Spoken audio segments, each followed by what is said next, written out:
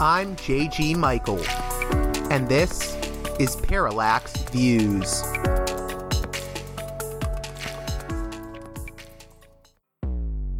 Hello, this is Mike Swanson. In a few moments, you're going to listen to another segment of Parallax Views. But before you do that, let me tell you about my new book, Why the Vietnam War. It's a sequel to my previous book called The War State, which has lots of positive reviews on Amazon. It's been out for years. But this one is a more detailed case study of how American empire, national security state operate using Vietnam. And I believe it shows also how things work today, how policy is actually made and why. So grab the book on Amazon.com, Why the Vietnam War. Hey there, Parallax Views listeners. As most of you know, each and every edition of Parallax Views is made possible by patreon.com/parallaxviews supporters. On that page, again, patreon.com/parallaxviews, you can support me financially and help keep this show going with a monthly donation of $1, $5, $10, $15, or $100. And at the $10 tier and above, you get a producer's credit. So, producer's credit shoutouts to Mark, Arlen, Spartacus, Gunnar, Ed, Gratz, James, Mickey, Brian, The War Nerd, The 42 Group, Nick, Emilia, Chase, Chris, Orc, Black Tuna, Nathan, David, Holland, Martin, Stu, Jeffrey, Thomas, Elliot, Colin, Michael, Matthew Ho, Brace, Galen, Justin, Nick W., Chance, and the Mir Project. That's MEER, Mir Project. They are doing some very interesting work in regards to global warming and combating the consequences of it. If you'd like to join those listeners in getting your very own producer's credit on each and every edition of Parallax Views, please consider supporting me at the $10 tier or above on my Patreon page at patreon.com/parallaxviews. One more time, that's patreon.com/parallaxviews. And if you were in one of those tiers and didn't hear your name mentioned, please contact me on Patreon or by email at parallaxviewspod@protonmail.com, and I will rectify that immediately. Sometimes I do not get the proper updates from Patreon about my new financial supporters and donors. So anyone that's having that issue, just drop me a line and we will rectify the problem as quickly as possible. I've been here for about a month and a half now, and this is definitely the most difficult situation that I've ever seen. In the time that I've been here, children have been shot and killed. On the 30th of January, the Israeli military bulldozed the two largest water wells, destroying over half of Rafah's water supply. Every few days, if not every day, houses are demolished here. People are economically devastated because of the closure of the borders into Egypt and the extreme control of the Gazan economy by Israel. I came to look at the aftermath of a place where 25 greenhouses had been demolished on the other side of Rafah, destroying the livelihoods of about 300 people. And that had taken place while they rounded up about 150 men, held them under a sniper tower, and shot around them to contain the men, the farmers in the area. So I feel like what I'm witnessing here is a very systematic destruction of people's ability to survive. And that is incredibly horrifying. It's incredibly horrifying. What you just heard was an excerpt from an interview with Rachel Corrie, a peace activist who traveled to Gaza in 2003. Shortly after this interview, she was crushed to death by an Israeli Defense Forces armored bulldozer while trying to protect the home of a Palestinian family. Rachel was killed on March 16th, 2003. Today, April 10th, 2022, would have been her 43rd birthday. On this edition of the program, we remember Rachel Corrie with the help of her parents, Cindy and Craig Corrie. I want to get right to the conversation with them, but first, a short speech that Rachel gave in 5th grade about the issue of world hunger and the suffering of the Third World.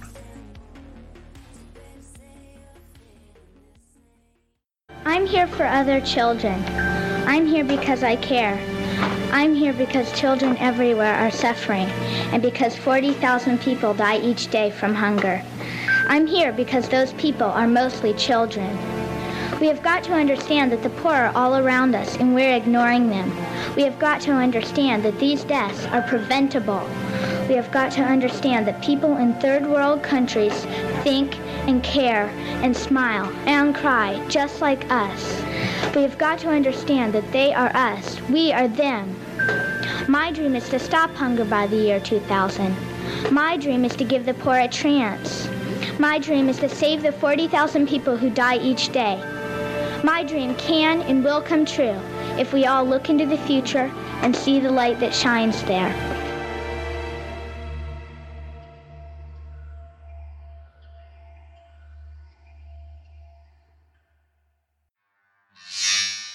Welcome to Parallax Views. Two guests I've wanted to have on the show for a long time now. I've been doing this show for 3 years, and I've always wanted to speak with them.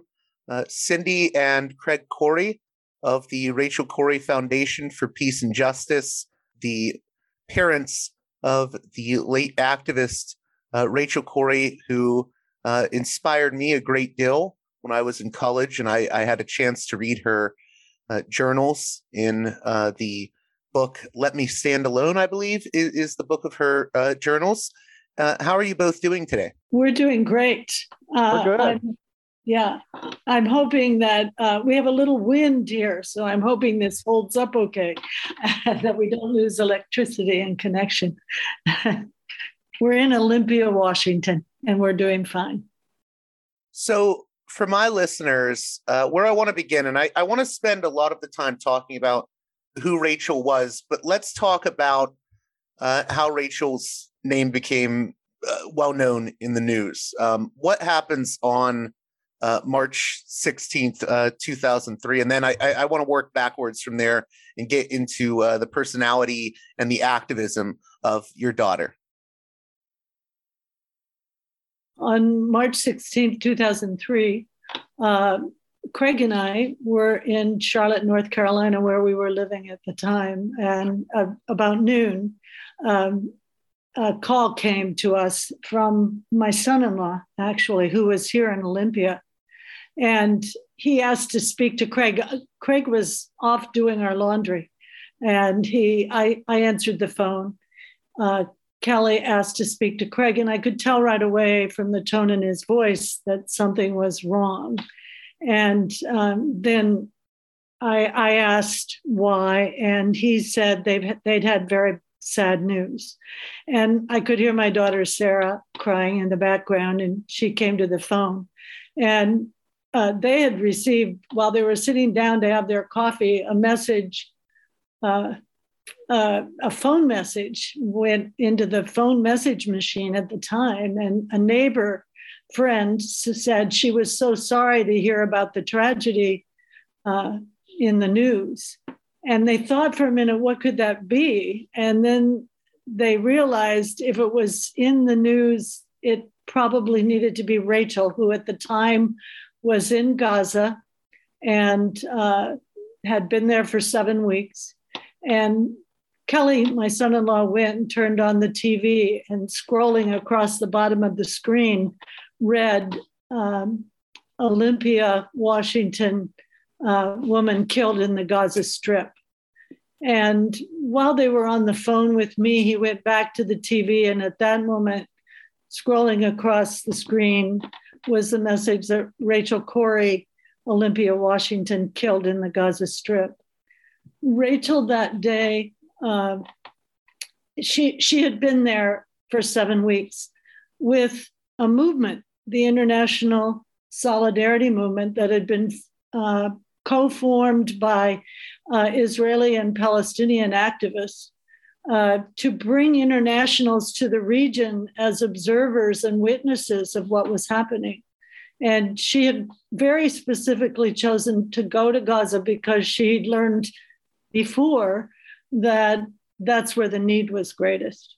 And she had been living with families, working with other international activists there. On that day, at about noon, she and several other of the internationals were called to a site in the Hai Salam area where there were 2 Caterpillar D9R bulldozers operating in the area, pushing up against structures.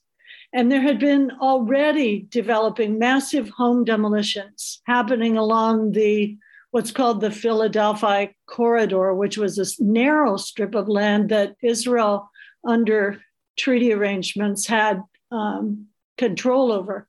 But they were regularly taking down row after row of Palestinian homes at the time.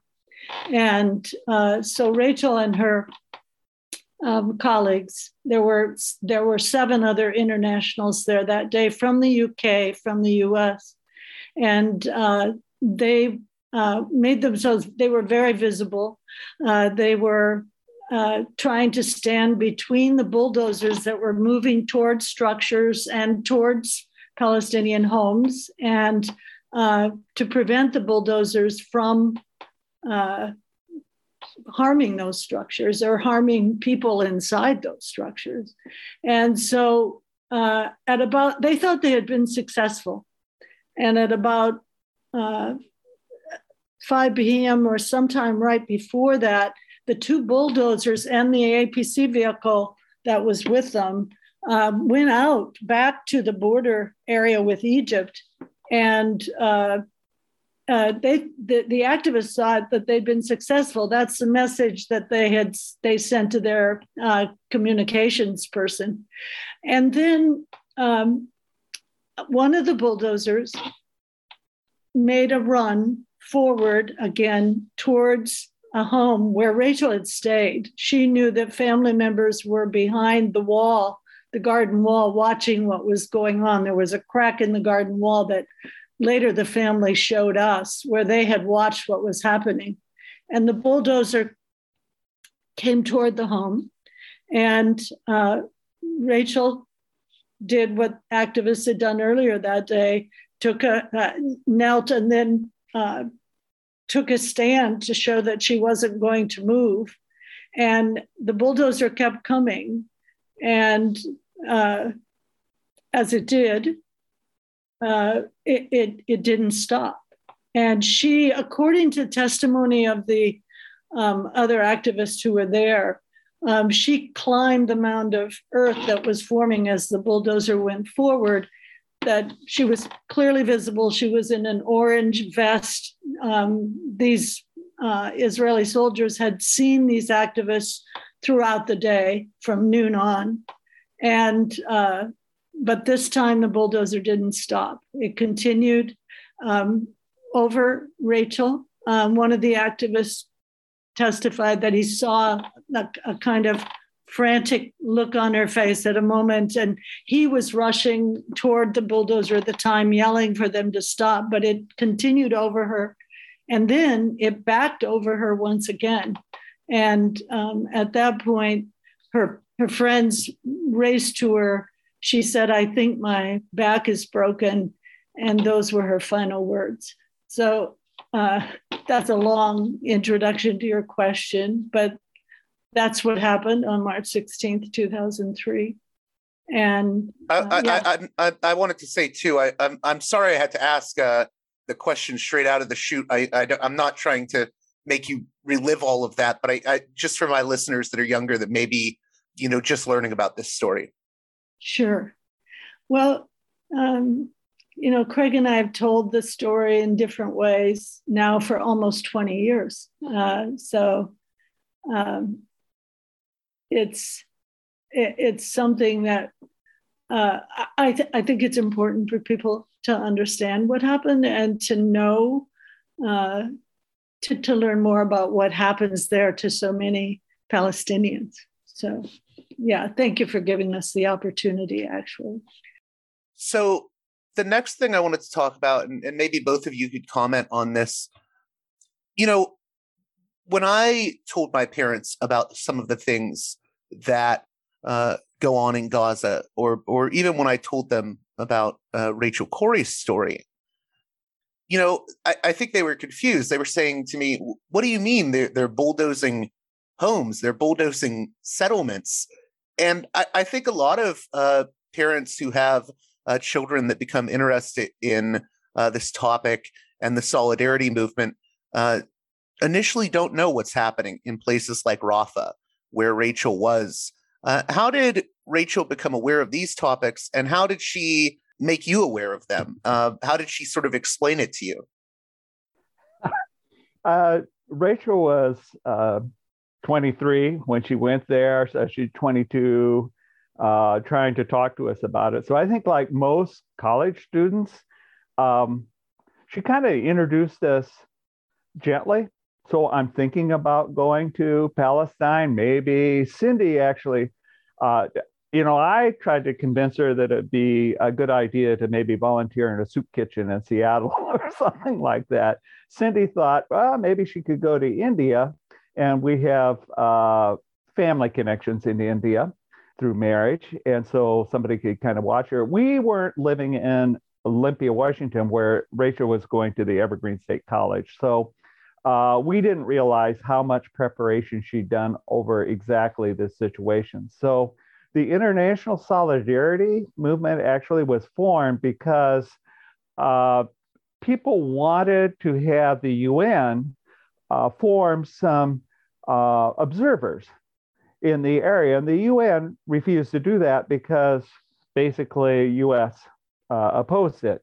So some people that are now friends of ours decided, well, it doesn't have to be the UN, it could just be individuals from around the world. And so the International Solidarity Movement was formed, and in 2002, so the summer before Rachel came, they had really a gathering in both the West Bank and in Gaza that a number of people went to, including friends of Rachel's from the Evergreen State College. And one of those friends came back and said Rachel needed to go. And she wrote about this, that she'd gotten a letter, and she needed to go to Gaza, in particular Rafah, because that was where the need was greatest. So she prepared to do that. She was taking Arabic, and actually of the people around her, she was consulting with professors, one of whom was an Jewish Israeli citizen who was against Israel's policies like many Israeli people, as well as Jews all over the world, against the occupation. And actually, the person that advised her not to go, of the professors, was a Palestinian from Nazareth that was teaching her Arabic. And he told us later, he said she'd had 2 quarters of Arabic. If she'd had the third, she would have been fluent before she got there. And he thought that would be an advantage. And I think he was frightened for her. Of course, we were talking to him in hindsight. So she got interested in that way through college. And then, as you say, parents generally don't know this. Most people, we're talking 2003. I think it's been more in the news maybe since. But we were like most Americans.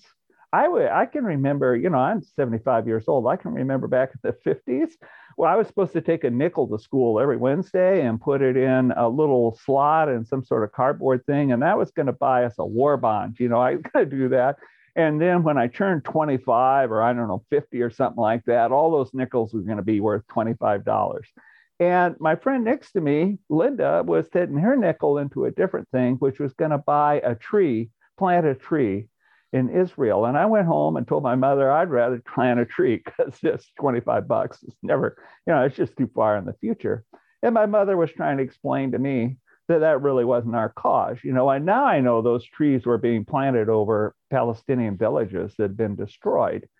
But that was kind of Cindy and my understanding of the Israel-Palestinian narrative. It was all from the Israeli side. And something's wrong. It's, you hear this, well, it was a land without people for people without a land. And you think, well, no, they weren't going to, Antarctica. There were folks there.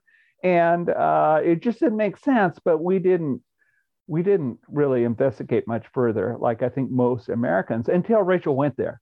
Rachel was a writer, like you alluded to. And so we knew that words were sacred to Rachel. And so as she starts to write home emails to her mother, that educated our entire family. And as a unwilling veteran from Vietnam, I realized immediately as I started reading what she was saying about the IDF that military is out of control there. And was there anything in particular that she wrote that stood out to you, or? Well, a lot of it. So, but in that particular sense, she talked about the bullet holes around the windows and shooting into the homes of civilians. And of course, now we've gone to see that the home she was protecting. The children, and she wrote about it beforehand, but we've been there and seen it for ourselves. The home no longer stands, but the children's bedroom was shot into as APCs or a tank would roll past in the night. They'd shoot into this building. Those buildings are made out of concrete. And so I'm looking at the bullet holes. I could see that they went through the first wall. They went actually through the second wall into their living space. I mean, out of the bedrooms and into the living room, but not through the third wall, which went back to the parents' bedroom. So that's like what we would call an M60 or something. It's not, a 50 cal machine gun that would go through the whole block. But the kids had to sleep on the floor in their parents' bedroom, as Rachel wrote, in a big puddle of blankets. Can you imagine being a child, a 5-year-old child, and that's what, somebody's shooting through your home at night? It's mind-boggling. And of course, we can't imagine it now because we're seeing it on TV, coming out of Europe now. But it happens to children all over the world, and Rachel wrote about it, convinced us. The other thing I remember, so I'm thinking about you don't shoot into the homes of children. You're not supposed to do that. And I thought, Rachel doesn't understand that this is a military out of control. And then I thought, but she's there. And I remember my going into Vietnam. And it only takes a couple of weeks for you to learn from other people that are there what the situation is on the ground. And, so the Palestinians are teaching her, the people, the ISM members that have been there before. And it seemed incredibly dangerous to me. But at the end of the day, and of course, Rachel was not asking our permission to go there. She's 23 years old. And I didn't think she'd be killed. But you don't ask your child to be less than what they can be. You're just scared to death as a parent, but you got to believe in your kid. And this is also, I think we should note, basically right near the start of the Iraq War. Did that concern you at all? Because it seemed like we were in very turbulent times. Rachel had been very active in opposing the Iraq War here in Olympia, Washington. After 9/11, there were new peace groups, actually, that evolved here in our community. So the Olympia Movement for Justice and Peace Olympians for Peace in the Middle East.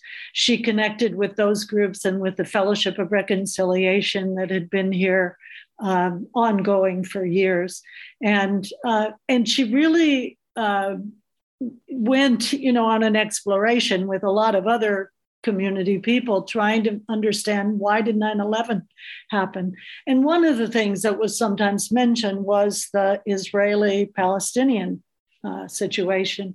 And so she really wanted to know more about that, but she was very active opposing the war in Iraq as well, leading protests here, one of the people who had helped to organize those.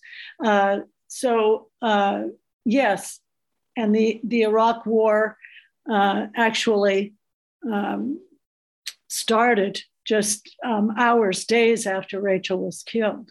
And Craig and I happened to be we were living on the East Coast at the time. Our son was in Washington, D.C. The night of the day she was killed, we flew to D.C. and we were there as all of that was developing, and actually ended up, because of the involvement of our congressman, or Rachel's congressman at the time, Brian Baird, doing a press conference on, I believe it was the Wednesday after Rachel was killed, at the Cannon office building. And there was a lot of interest in Rachel's story, but very quickly that moved out of the mainstream media because of the Iraq War.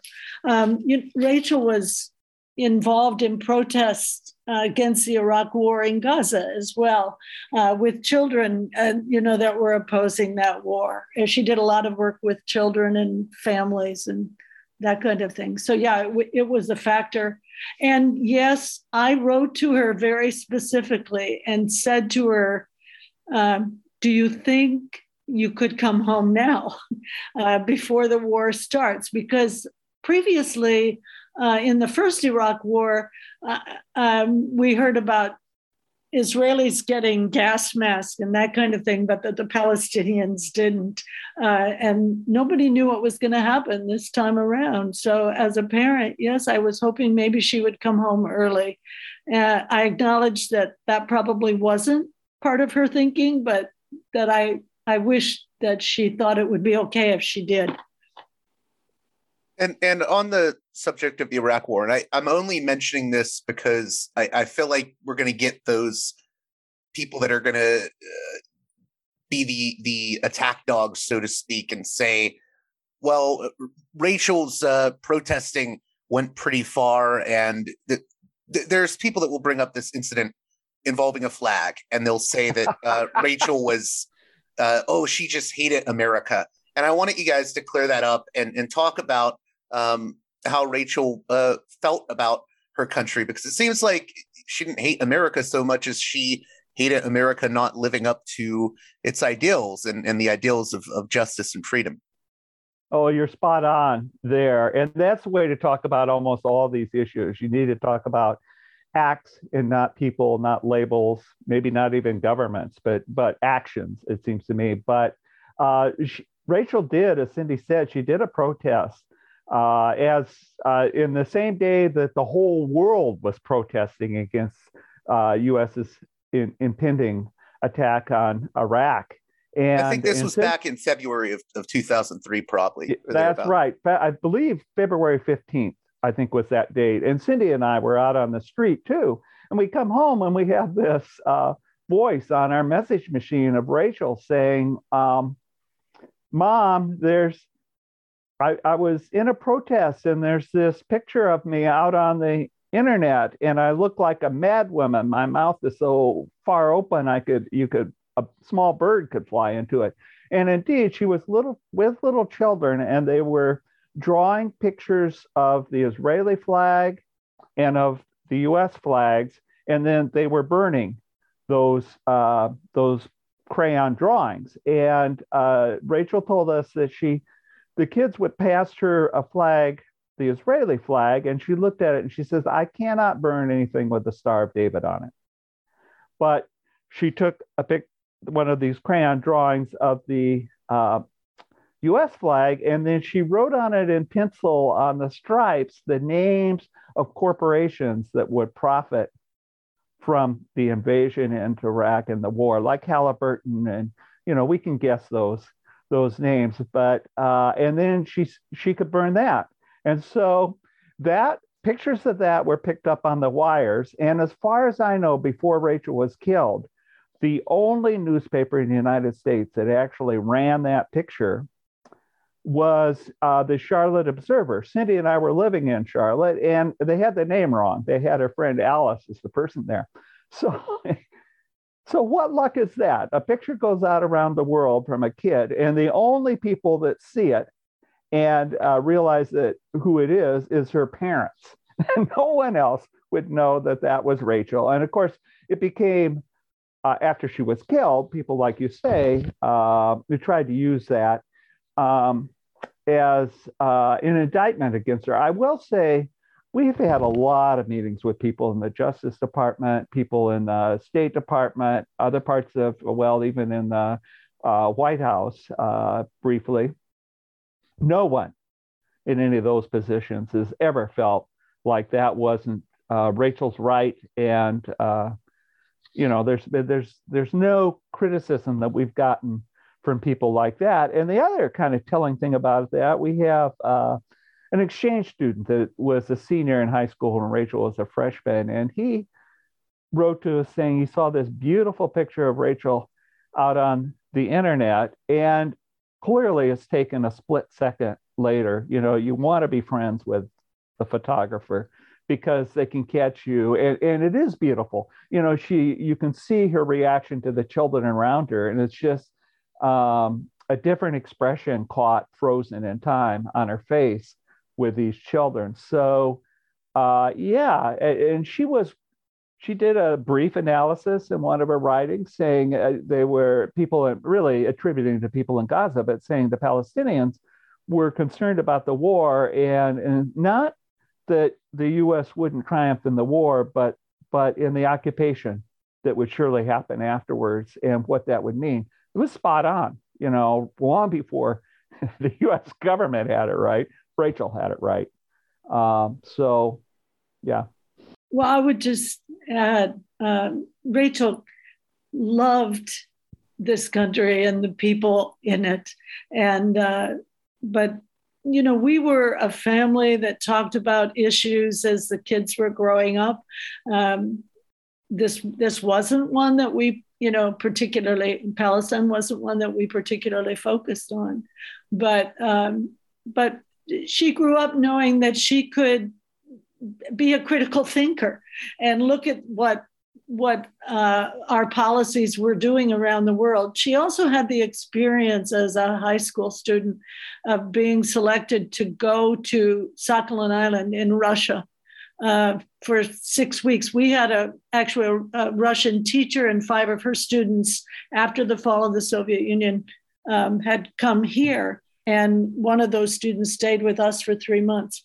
Rachel went to Sakhalin Island for 6 weeks, and it was difficult for her, certainly coming back, returning here. But part of the challenge was realizing that all these years she had heard about the Soviet Union, as our enemy, and of course now we're dealing, with a lot of questions about Russia. But what she found, and I think what we're a little smarter about now, is that the people in Russia she loved. They treated her wonderfully. And so it changed her outlook about the world. And I think it was one of the things that prompted her to make the decision to go to Gaza. She wrote about, she felt like all of her study was kind of remote, that it was important to be in touch with people that were really on the other side of what our tax dollars were doing. And so I would just say she was questioning and a critical thinker, a very good thinker. I'm sorry that she can't speak for herself. We use her writing a lot because, as Craig pointed out, she was a lot more prescient about what the results of the attack on Iraq would be than any of the rest of us were.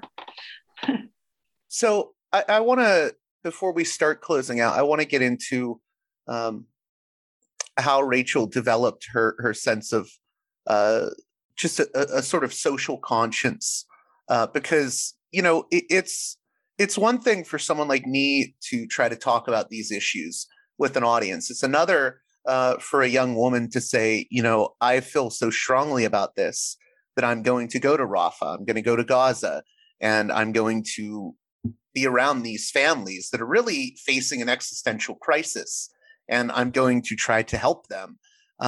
Was Rachel always socially conscious? How did that develop within her? While you were asking that question, I was thinking, well, some of it is probably arguing with her father. His typical father, you know, might have sharpened some of that critical thinking. But yeah, I think both of us brought up our children to think for themselves, and we discussed issues.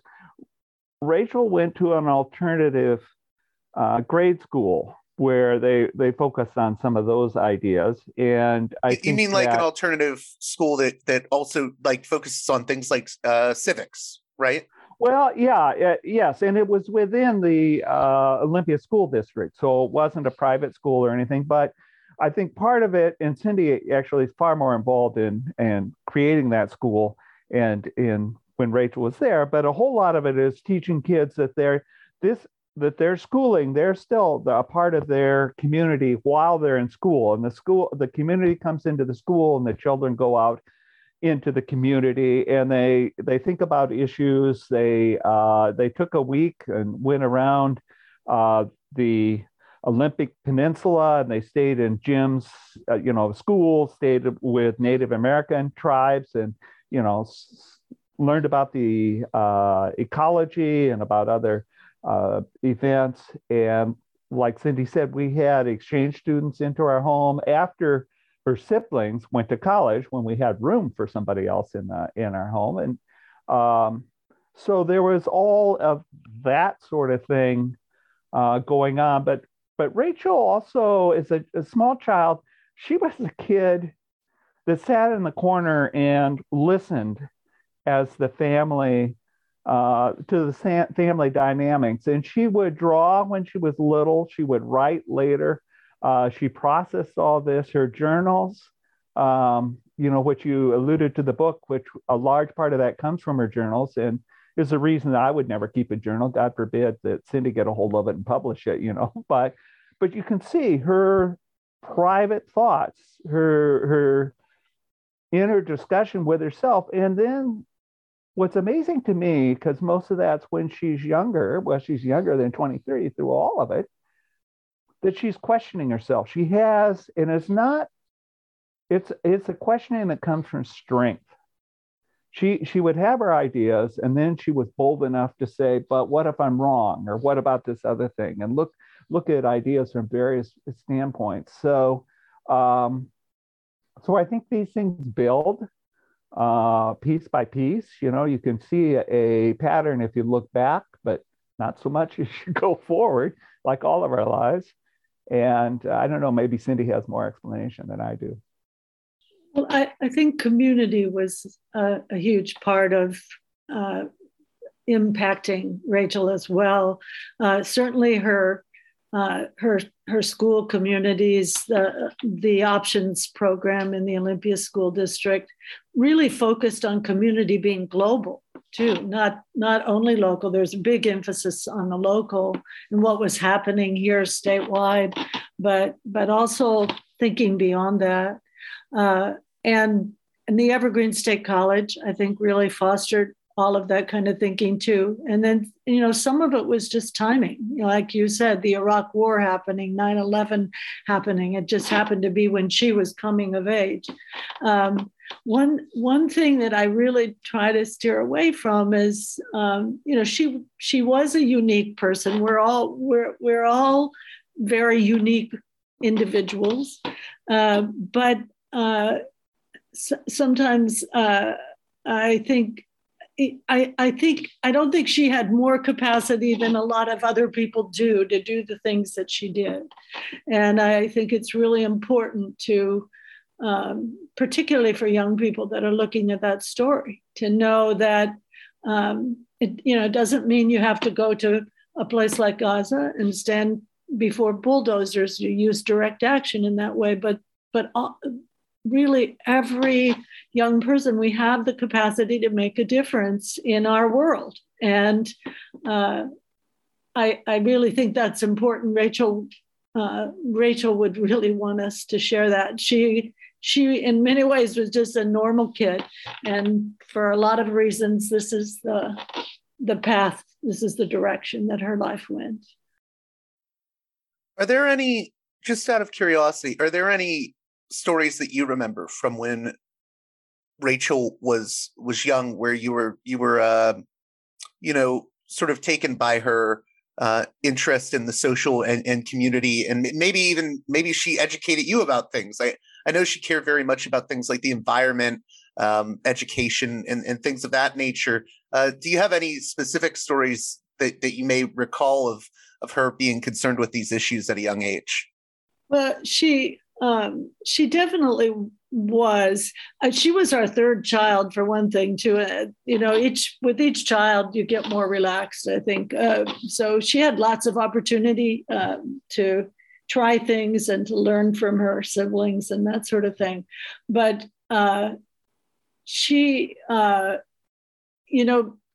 many people have seen her as a 10-year-old fifth grader giving a speech on world hunger. And it's out there on the web. And she and her class were studying world hunger. And because we're in the state capital, that group of children was able to go down and have a press conference on world hunger at the Capitol.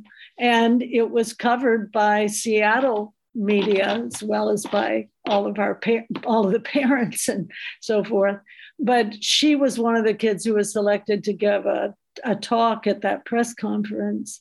And when you see her give it, I think what's notable is, she had cards in front of her with the words on them, but she didn't need those. She clearly had internalized what this meant, and she was passionate about it and was encouraged to be. And later that group of children went to Seattle. They went to one of the Black churches in Seattle. I forget the name of it now, but where also that was a focus. Hunger was a focus. So there was a lot of opportunity at a young age for her to explore issues like that and to have support doing that from people around her. One of the funny stories that Craig tells about is that she organized kind of in middle school a protest to support teachers who were going on strike, not the teachers at her school, but statewide teachers who were going on strike for better conditions and salary and so forth. And she came home and said she'd sent a notice to the local newspaper. And I wasn't here at the time, but then Craig actually thought maybe he needed to talk to the school principal to let him know that something might happen the next day. And the principal was a friend. And in fact, when he asked Rachel, he was going to be gone too. Craig was going to be gone too. But when he asked Rachel about it, she said, "Oh, it just didn't work out at all well, and kids were teasing her and that sort of thing." So it wasn't real success. But yeah, she had in her mind always possibilities for acting on things that she thought were important. Cindy mentioned that 10-year-old speech, and it is on YouTube. We didn't put it there, but somebody did. And there's a couple of lines in it that are a touchstone to me. And they weren't when I did not see her do that. I was at work. So Cindy was actually there. But since she was killed, I see that film fairly often. And in there, she uses the line, and I'll say it backwards because it makes more sense out of context, but they are us, we are them. They dream our dreams. We dream theirs. And Cindy and I have done a lot of speaking, but if there's one message that from Rachel reached me and which I wish would reach the rest of the world, that's it. It's a 10-year-old, simple, I think very profound look at the world. And I think if you look at what she's written or the play that the late Alan Rickman and Catherine Viner. My name is Rachel Corrie, right? Yes. Yeah. And that's been on every continent in the world except Antarctica. As far as I know, it wasn't there.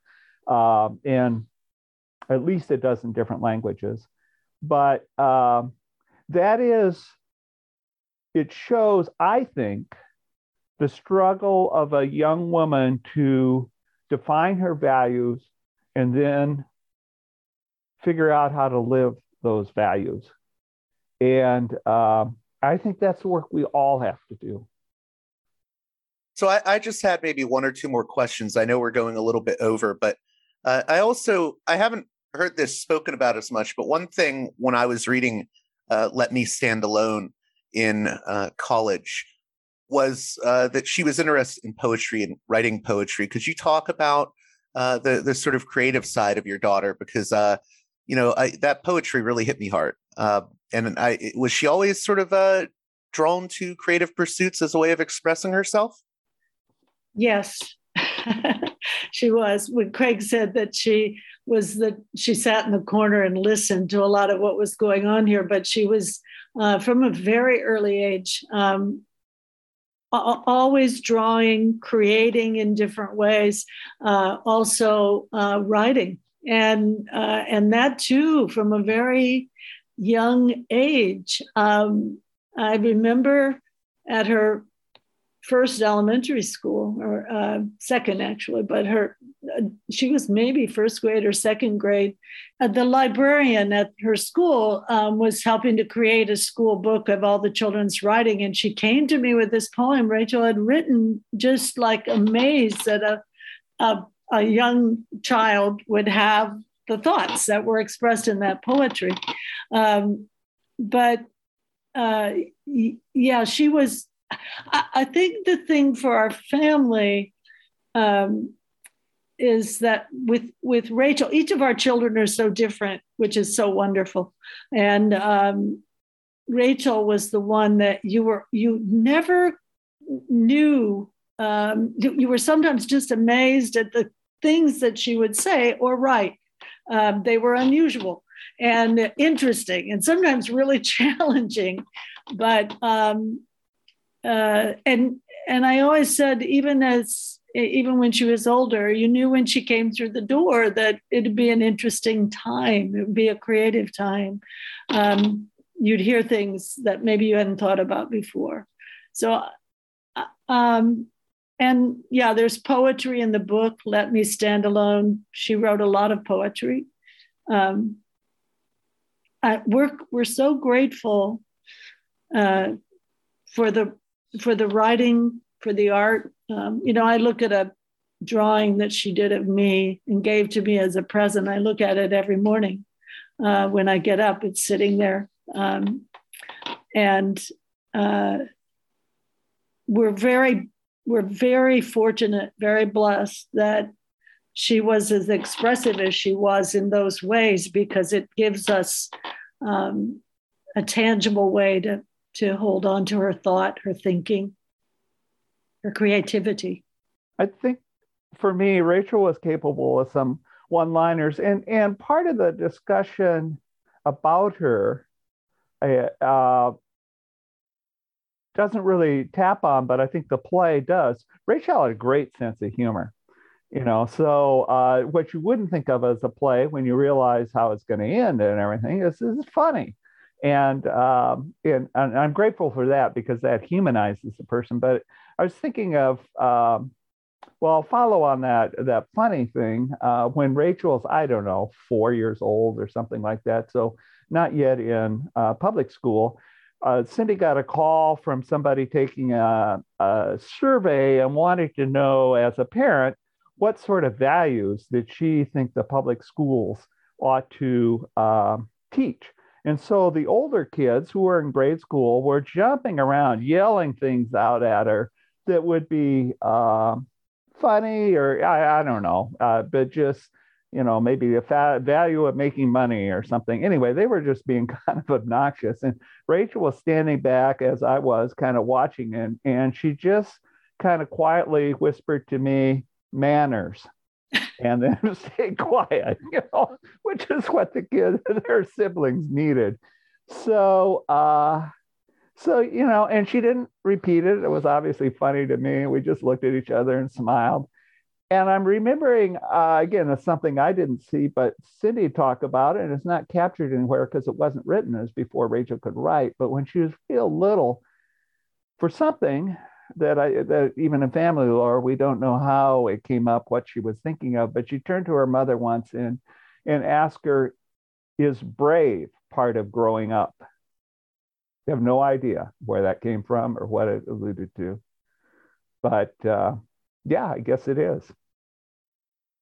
So the last two questions I had, I guess we have to talk about what happens after Rachel's passing, and that's, it's very sad to me that, I don't think justice was served in this case. I think the Israeli army investigation saying it was an accident, I'm not convinced of that, but it sounds like you actually had a huge outpouring of support for Rachel after all this happened. I mean, I recently had a chance to speak to Huwaida Araf, who helped found the International Solidarity Movement. And I know you even got support from, Amnesty International, Human Rights Watch, B'Tselem. Could you talk about the support that you got after all this happened, and also why people should be questioning the investigation that the Israeli army conducted? I'll just say this and let Cindy talk about it longer, but a couple of facts. The day after Rachel was killed, we know from briefings that President Bush talked to Prime Minister Ariel Sharon and was promised a thorough, credible, and transparent investigation. And subsequently, we were told by the State Department a couple of years ago by then Colin Powell's chief of staff, Larry Wilkerson, that our government did not consider what the Israeli government did as a thorough, credible, and transparent investigation. And subsequently, we've gone back to the government to make sure that continued to be their stand. So the last time we had that reiterated, I believe it was maybe 2011, but it was done by then Vice President Biden's National Security Advisor, Tony Blinken, who said that was still the position of the U.S. government. And I don't think that Secretary Blinken would back away from that now. So we even had some support from the U.S. government, not the ultimate support that would actually get an investigation, but it steps of the way they were helpful to our family. Cindy, you want to talk much more about that? Our family was actually privileged in a lot of ways to be in a position where we could devote time to seeking some accountability for what happened to Rachel. And our children were grown. Craig and I were able to return here to Olympia from the East Coast, and that really became our life. And that pursuit, in a lot of ways it continues, but was really a focus for us for over 10 years. And we had a lot of support. It started, I would say, with Congressman Brian Baird, who was the congressman for this area of Washington State at the time Rachel was killed. And he introduced a resolution into Congress calling for a U.S. investigation, calling for condolences to our family, and for efforts to be taken to make sure nothing like this ever happened again. He didn't say to us at the time, but he thought we'd be lucky to get 30 people to sign that resolution. And this was at a time when we were seeing resolutions in Congress supporting Israel that passed almost unanimously in favor of Israeli policy. But this resolution for our family ended up being co-sponsored by 77 members of Congress. And our family visited every congressional office at the time. I have a lot of siblings, so they helped with that. But not only our family, constituents all over the country went to their members of Congress and spoke to them about what had happened to Rachel and asked for U.S. accountability. The beauty of that was that it also allowed those folks to talk about what was happening in Palestine, what was happening in Rafah, in Gaza. Human Rights Watch said from 2000 to 2004, 16,000 people lost their homes in Rafah, in that southern part of Gaza. And people needed to know about it.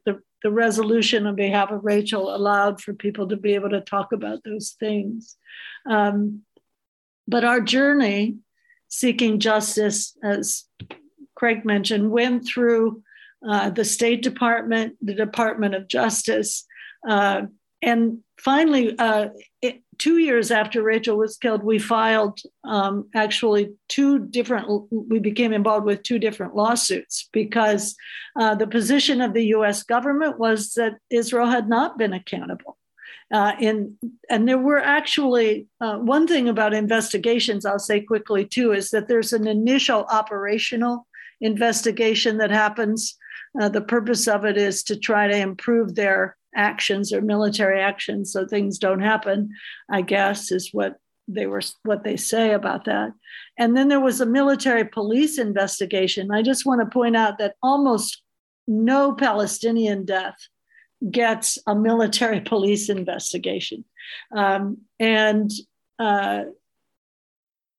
So we had those, but the US position was that still there were so many discrepancies that it hadn't been thorough, credible, and transparent. And so 2 years after, we filed these lawsuits. One was because there had been a military police investigation, we had to do a civil lawsuit. So that was not against the specific soldiers involved, but was against the Israeli military and the government of Israel. And soon after that, Israel, the Knesset passed a law that said you couldn't bring a lawsuit against anything if it was an area of conflict. That was later overturned by their Supreme Court, but it took 5 more years before we actually got into court in Israel. And we had a lot of help there too, from our Palestinian Israeli attorney, from other attorneys and people and organizations. Organizations like Human Rights Watch, Yesh Din in Israel, El Haq in Israel. I was going to say, it sounds like you even had, people within the Jewish community and the Israeli community that were supporting your efforts. Absolutely. When we actually ended up in court, which took until 2010, March 2010, everything in the courtroom was in Hebrew. So the people sitting next to us, helping our family understand what had happened, were Israeli Jewish activists who could, and particularly the younger folks. There were some older ones too, but the younger ones were the best translators. They were just often they were refuseniks or former IDF soldiers, because everybody's conscripted. And I remember in the trial, our attorney would not have been he was Palestinian Israeli. He would not have been in the military. And the judge, who of course is in the summers, he would be in a military judge, although this is in civil court. Anyway, he said he didn't know whether our attorney had ever been in the military. Some kind of a snide remark. And our attorney said he was proud to say he had never served in the Israeli military. And all of our translators, these young men and women, started applauding. I was afraid they'd get thrown out. We wouldn't know what was going on after that because they had served and they were proud that somebody was proud of not serving. So yeah, we had an amazing amount of help from that. And I would say about that trial too, that every trial day there was somebody from the U.S. Embassy witnessing that trial. Usually it was a consul general. And that the problem with the U.S. government is it never led to a change in policy. And it seemed to me early on, you talk about finding justice for Rachel. Rachel is dead. Rachel was dead. You can't get justice for Rachel. And you can get some sort of accountability. Maybe we weren't able to do that. You said that Israel said, well, it was an accident. Actually, by the time we took it to the high court, what they said is we didn't have the right to sue because it happened in what they called a military zone. And they said international law did not apply and that they had the right to kill anybody in Gaza they wanted to, including an American citizen. An outrageous thing to come from the high court of any land. And I am in debt to Hussein Abu Hussein, our attorney, that he would follow this for years and bring that sort of statement out from their judicial system. So what Hussein did manage to do is show that Israel's courts are part of the occupation. And when people use euphemisms around death.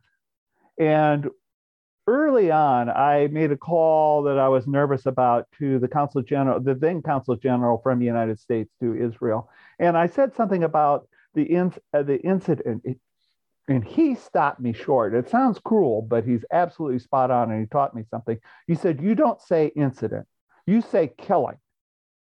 Said it's all about words here. And he said, it's an incident if Israel military does something. And he said, and it's murder if a Palestinian does something. And he said, so at least you use killing. And our family always asked for an investigation. So we said to ourselves early on, if we want to have other people believe us, we have to use language that shows that we're open to believing somebody. So we will use killing. That is, even though it was objected to in the Israeli court, it seemed to us pretty obvious she was killed. But that's part of the language of all this, I guess I'm going to say. And when you talk about justice for Rachel, I believe what you have to then look to is trying to find the justice Rachel wanted to find when she went to Gaza. She wanted justice for the Palestinian people. That's the work that we can continue to do. It's a prospective justice where the Palestinian people, their children get to grow up and have a life that we wanted for Rachel and our children. Their houses are intact. They get an education. They get to come and go out of Gaza or the West Bank. The freedoms that we take for granted that ought to be open to everyone in the world. That leads into the very last thing I wanted to ask you, and this is I hope this doesn't come off as a strange question, but I'll preface it with this. I think today we see a lot more people following in your daughter's footsteps, especially just the cultural moment we're in. So I think, Rachel, you've talked about this before, is someone that was very open to interrogating her own privilege. And I think we've seen more and more people within our culture doing that now. I think it's become much more normalized, questioning one's privileges, thinking about social justice and things of those nature. So I guess my last question, April 10th would have been the 43rd birthday of your daughter. What do you think she would make of the world today and right now and the struggles that we all face, whether it's Palestine or other issues? Because I think there is a lot of darkness in the world right now and a lot of, fear. But there's also been a lot of positive changes, I think, that Rachel would have welcomed. So I guess the question is, what do you think Rachel would think of the world as it is right now? Maybe Cindy can finish and I'll just start, because I caution you, and sometimes we do this in a talk and I'll ask for a show of hands. How many people, if you really wanted to look into your heart, you'd say, go ask my parents. We're Rachel's parents. And so we might be the last to know. And I think you sort of summed it up pretty well. Rachel would have continued, I know, to question what we do, to work on all the different sort of challenges that come together that we see, but hopefully seeing a sign of optimism, particularly with young people. But I think Rachel's mother would answer that far better than her father.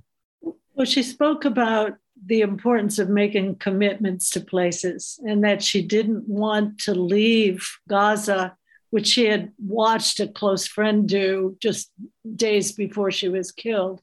And she didn't want to leave feeling guilt about the place, the fact that she could come and go so easily and nobody there could do that. So I think, she would have been continually committed to the friendship she made there, but to the people of Palestine and to her colleagues in Israel as well in the peace movement there.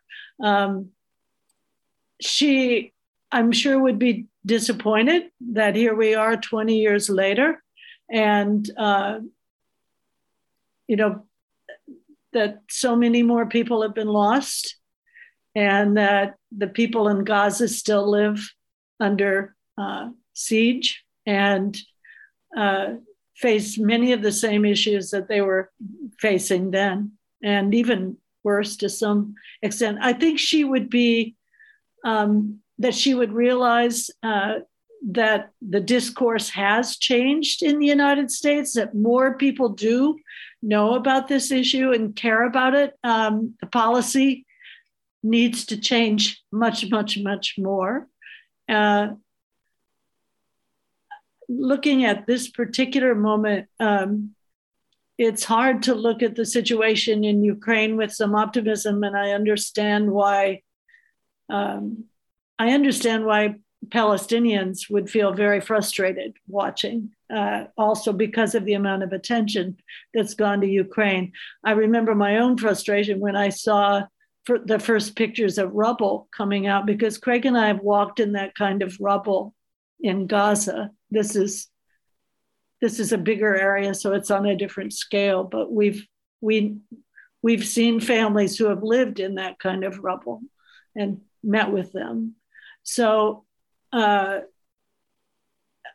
guess I don't know if she would hope that, as I do, that ultimately whatever happens here, that some of the emphasis that our own government has put on international law, on human rights, that would really start to extend to other places and all the other people in the world that are deserving of that as well. So I'm sure I think that would be one of her hopes. She'd be really concerned about climate and how she'd be working hard to understand how all of these kinds of issues connect. And I think would be delighted about seeing connections made between issues, the solidarity that's so important to keep working on. It's really hard to work on it, I think, just because of time and limitations. And other limitations, but it's so important. So I think that would be important to her. And I was just going to say, I understand what you're saying. I think some Palestinians have been frustrated with this whole situation in Ukraine, thinking, well, no one is focused on how we've been occupied. But I also think, I've had the pleasure of talking to Palestinians in DC at a conference recently, and it was pretty unanimous what all the Palestinians and Palestinian Americans were saying there, which was, we understand the Ukrainians' plight because we know what occupation is like. And, my hope is that maybe people are going to start looking at these other occupations and want to see a change. We'll leave it at that, but how can my listeners keep up with the work that you're continuing in Rachel's sort of honor with the Rachel Corrie Foundation for Peace and Justice? Well, we welcome people to make contact with us through the Rachel Corrie Foundation and to learn about our current work, our ongoing work at the rachelcorriefoundation.org website. And there's a lot going on. We work hard to maintain our connections with people in Gaza. We have projects in Gaza. We have scholarships that we're providing at the Evergreen State College and at Birzeit University. And advocacy is really important for us. It's a time to be talking to our members of Congress and other public officials about these issues. And we try to support people in doing that as well as do it ourselves. So it sounds like, Rachel went on her own journey getting to know these people and their struggle. And it sounds like at this point, she sort of took both of you with her. And you've now become part of it where you're making friends with people in Gaza and Palestinians. And I think that's a beautiful thing. Oh, thank you. It has been a beautiful thing. Yes. For us. Thank you so much, Cindy and Craig Corrie, for coming on Parallax Views. Thank you for having me. It's a pleasure. Well, that does it for this edition of Parallax Views. I hope you got something out of my conversation with Cindy and Craig Corrie, the parents of the late Rachel Corrie.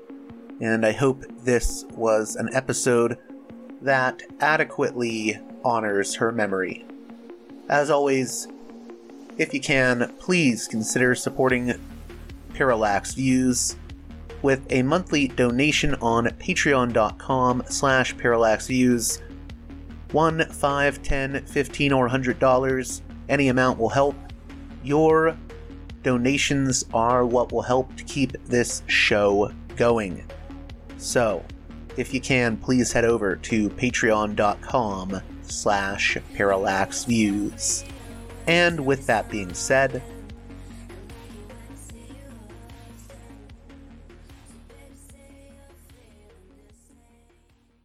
until next time, you've been listening to Parallax Views with Parallax Views to Parallax Views with Parallax Views.